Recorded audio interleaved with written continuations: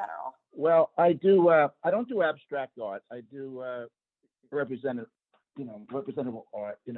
Landscapes and actual scenery and plein air, and I try to create things that you don't have to interpret. Basically, Hmm. I may at some point do abstract art, but I like to just create um, scenes and places and situations and skies and beaches and areas where you get a feeling. You get a feeling that you're there. You look at it and you can feel that you're there or you want to be there. I don't want people to interpret, have to say, interpret my art. I want you to get a feeling, I want you to feel like, hey, that's a nice, it's like reading a book, it's like when you read a book Hmm. and it takes place in Montana or Africa, you get absorbed in the whole feeling of the place, and you get transported to it. So it's kind of like what I like to do. And Yeah, I create absolutely. atmospheric. I don't. I never usually do like big bright skies. Like most of my paintings are cloudy or storms or sunsets or whatever. So yeah, Hmm. that's the best way to describe it, I guess. And then, So and then how did you get involved with it in the first place? well, I always wanted. I didn't even know what a.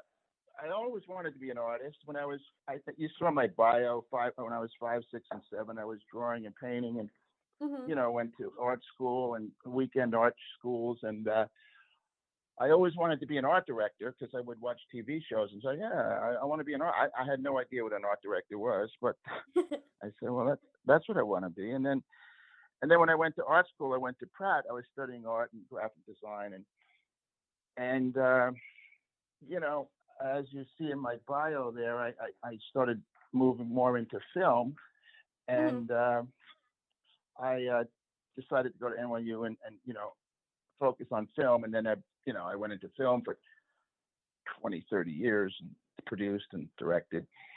A little Wow. later on, I traveled around a lot, went to great places, went to great cities, went, the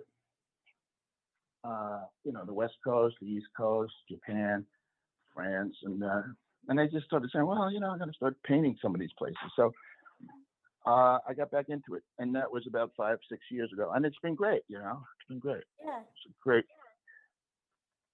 take advantage of where I've been and what I've seen, and you know, and it's a great. I love painting. I love drawing, and it's great because you can you have time. You say, well, I'm gonna go paint. So it's like Yeah. that's fine. I'm gonna Inspired your draw. art. Would you say there's any person or people that have inspired your art over the years? I always loved uh, Edward Hopper, and Hmm. Cezanne, Monet, all the classic guys, the colors and the images. But Edward Hopper was always like, I don't know, one of the guys, I always admired and would see his work. But yeah, but I studied art also at NYU, you know, and Renoir and Cezanne and Monet and all the obvious choices probably, but not abstract, not Yeah. Picasso, not de Kooning, which I respect, but I wasn't drawn to them. But so Like I was. in your own personal life, there's been any particular, maybe a teacher or mentor or someone who kind of pushed you into art or Oh yeah, there was one teacher at Pratt that really inspired me, and Mhm. his name was James Grashow. He was very dynamic. He was an artist, but also he did woodcuts, and that was his thing. And he did woodcuts for big deal rock and roll albums like Jethro Wow. Tull and yeah, which is one of my favorite stand up. And he did woodcuts for the Times to illustrate, and he was very inspirational. He would say, you draw, and he would say, well, why are you not going off the page? You have to expand beyond the page. You can't have limits. So, well, I go off the page and I'm on the table. He goes, no, and it would force you to like look at space differently. And the other thing he said to me was, you have to believe in yourself because people are always going to judge you, right? And you can't let other people judge you because that's what people do. And if you're going to be a successful artist, all you have to do is believe in yourself and what you do is strong and good. Because if you don't, you're just, cower to like criticism. You don't care what people say, you got to believe in Yeah. yourself, basically. Because if you don't, fuck it, people will drag you down because that's what people do. It's like any artist. I mean, if you're an actor, if you want to be an actor, like I have friends who want to be, I try to convince them not to do it, but you're going to get rejected like 87 times, Yeah. and, if you give up, most actors give up. Jack Nicholson got rejected on his first 150, auditions. Well, the Yeah. difference between people who make it and people who don't, people don't give up. But you're gonna question yourself the 87th time, you're rejected. So it's what separates the the people who make it and the people who don't. Most people give up, is what I'm saying. So you can't. And I think that might tie into the kind of the next point of you want to talk about what motivates your art, either in the past or now, or kind of your goals going forward. Anything relating to that? Well, the great thing is, people like it. Like I don't like I just kept saying, I don't really devote myself to what people think. But the point is, people like what I do.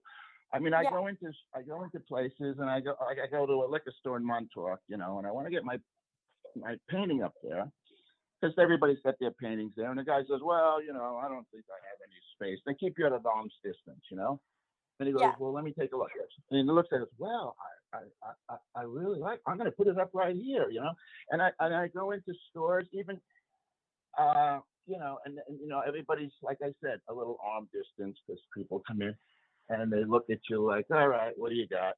And and then they say, well, no, it's good.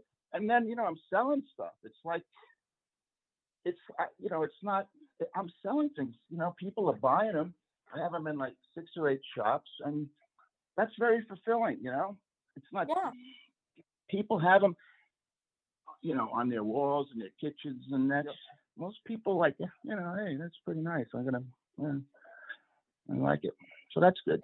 And then what would you say are some themes that emerge from your art? I know, just a sense of place, being somewhere, feeling something, like if you look at most of my paintings, I want you to get absorbed in it, like, that's a beach in Malibu, Like I said, don't have to interpret it and say, what is that, abstract figure there? Why is that this? That's fine. I'm not knocking abstract painting, but I just want people to look at it and say, I feel it. I feel that place. That's cool. I've been to all these places, and it's getting the atmosphere of being somewhere. Like I said, like a book. You read a book and you feel like you're in India. You're not in India, but you feel like you are when you read the novel. So it's also fun, by the way. Let's face it. I don't golf. I don't have a boat. I don't.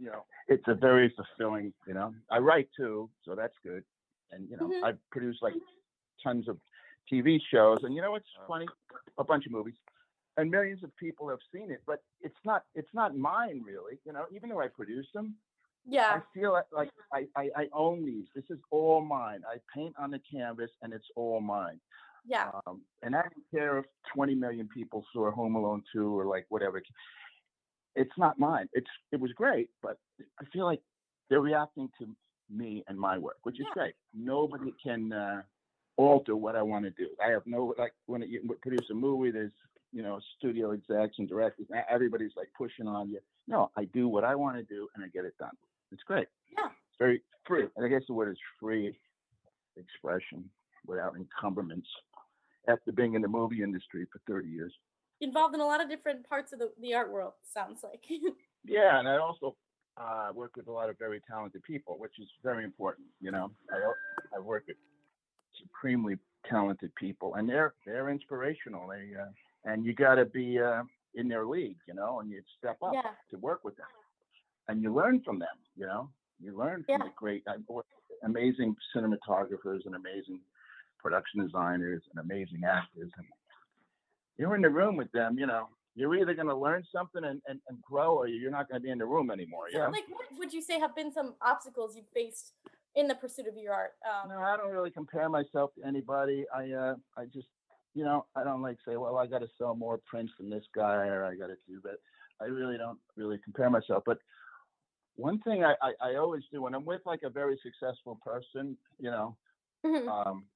and have lunch or whatever, like Anne Rice or Stephen King, and if I don't have anything to say, so when was there ever a point when you wanted to give up in the pursuit of your art or your writing? And it's a great Yeah. question because they all wanted to give up at some point, and they Right. love talking about it. But you know what? They didn't, you know, you just Yeah. can't give up. So I don't say, well, I compare myself. I don't care. I went to Pratt. I got my roommate sells his paintings for, I don't care. I don't care. I don't compare myself. It's a bad thing, I think, to compare, to gauge yourself by other people's success. I mean, that's a good way to make sure you never find fulfillment, right? Is to you're never satisfied. Yeah. You gotta satisfy yourself and Yeah. feel good about yourself. And you know what? Like I tell my kids and my mother told me, as long as you did your best, you did good. Did you try your hardest and do your best? Not, Yeah. did you do better than the other quarterback or, is this other guy, someone, if you do your best, that's enough. And that's what you try to do. Yeah, I think that's very important and something that I think a lot of people need to internalize. So the space in which you're working now, would you kind of just describe what's that like? What kind of tools do you prefer to use? What kind of space is it? Kind of anything you'd like to talk about. What the space I'm in now? Yeah. Yeah, well, I'm in Mr. Connecticut, which one is the nicest places in the world. Really nice. Yep. 1826 home I got 360-degree exposures. I can look out at the river. I can look out at the sunrise in the morning and the sunset at night. And I got a beautiful balcony that looks out over downtown Mystic. The light is amazing. I got a studio that's great. It's really conducive to just, I'll go in and I'll paint for a little while. I'll take a ride up to Newport. I'll take a ride to Watch Hill and then I'll, maybe play the piano for a while. I don't use acrylics. I just use oil, and I do drawings and markers. So, I'll send you pictures. It's an amazing place. I'm really lucky I got this place. It's great. So it's fun talking to you. So keep me posted.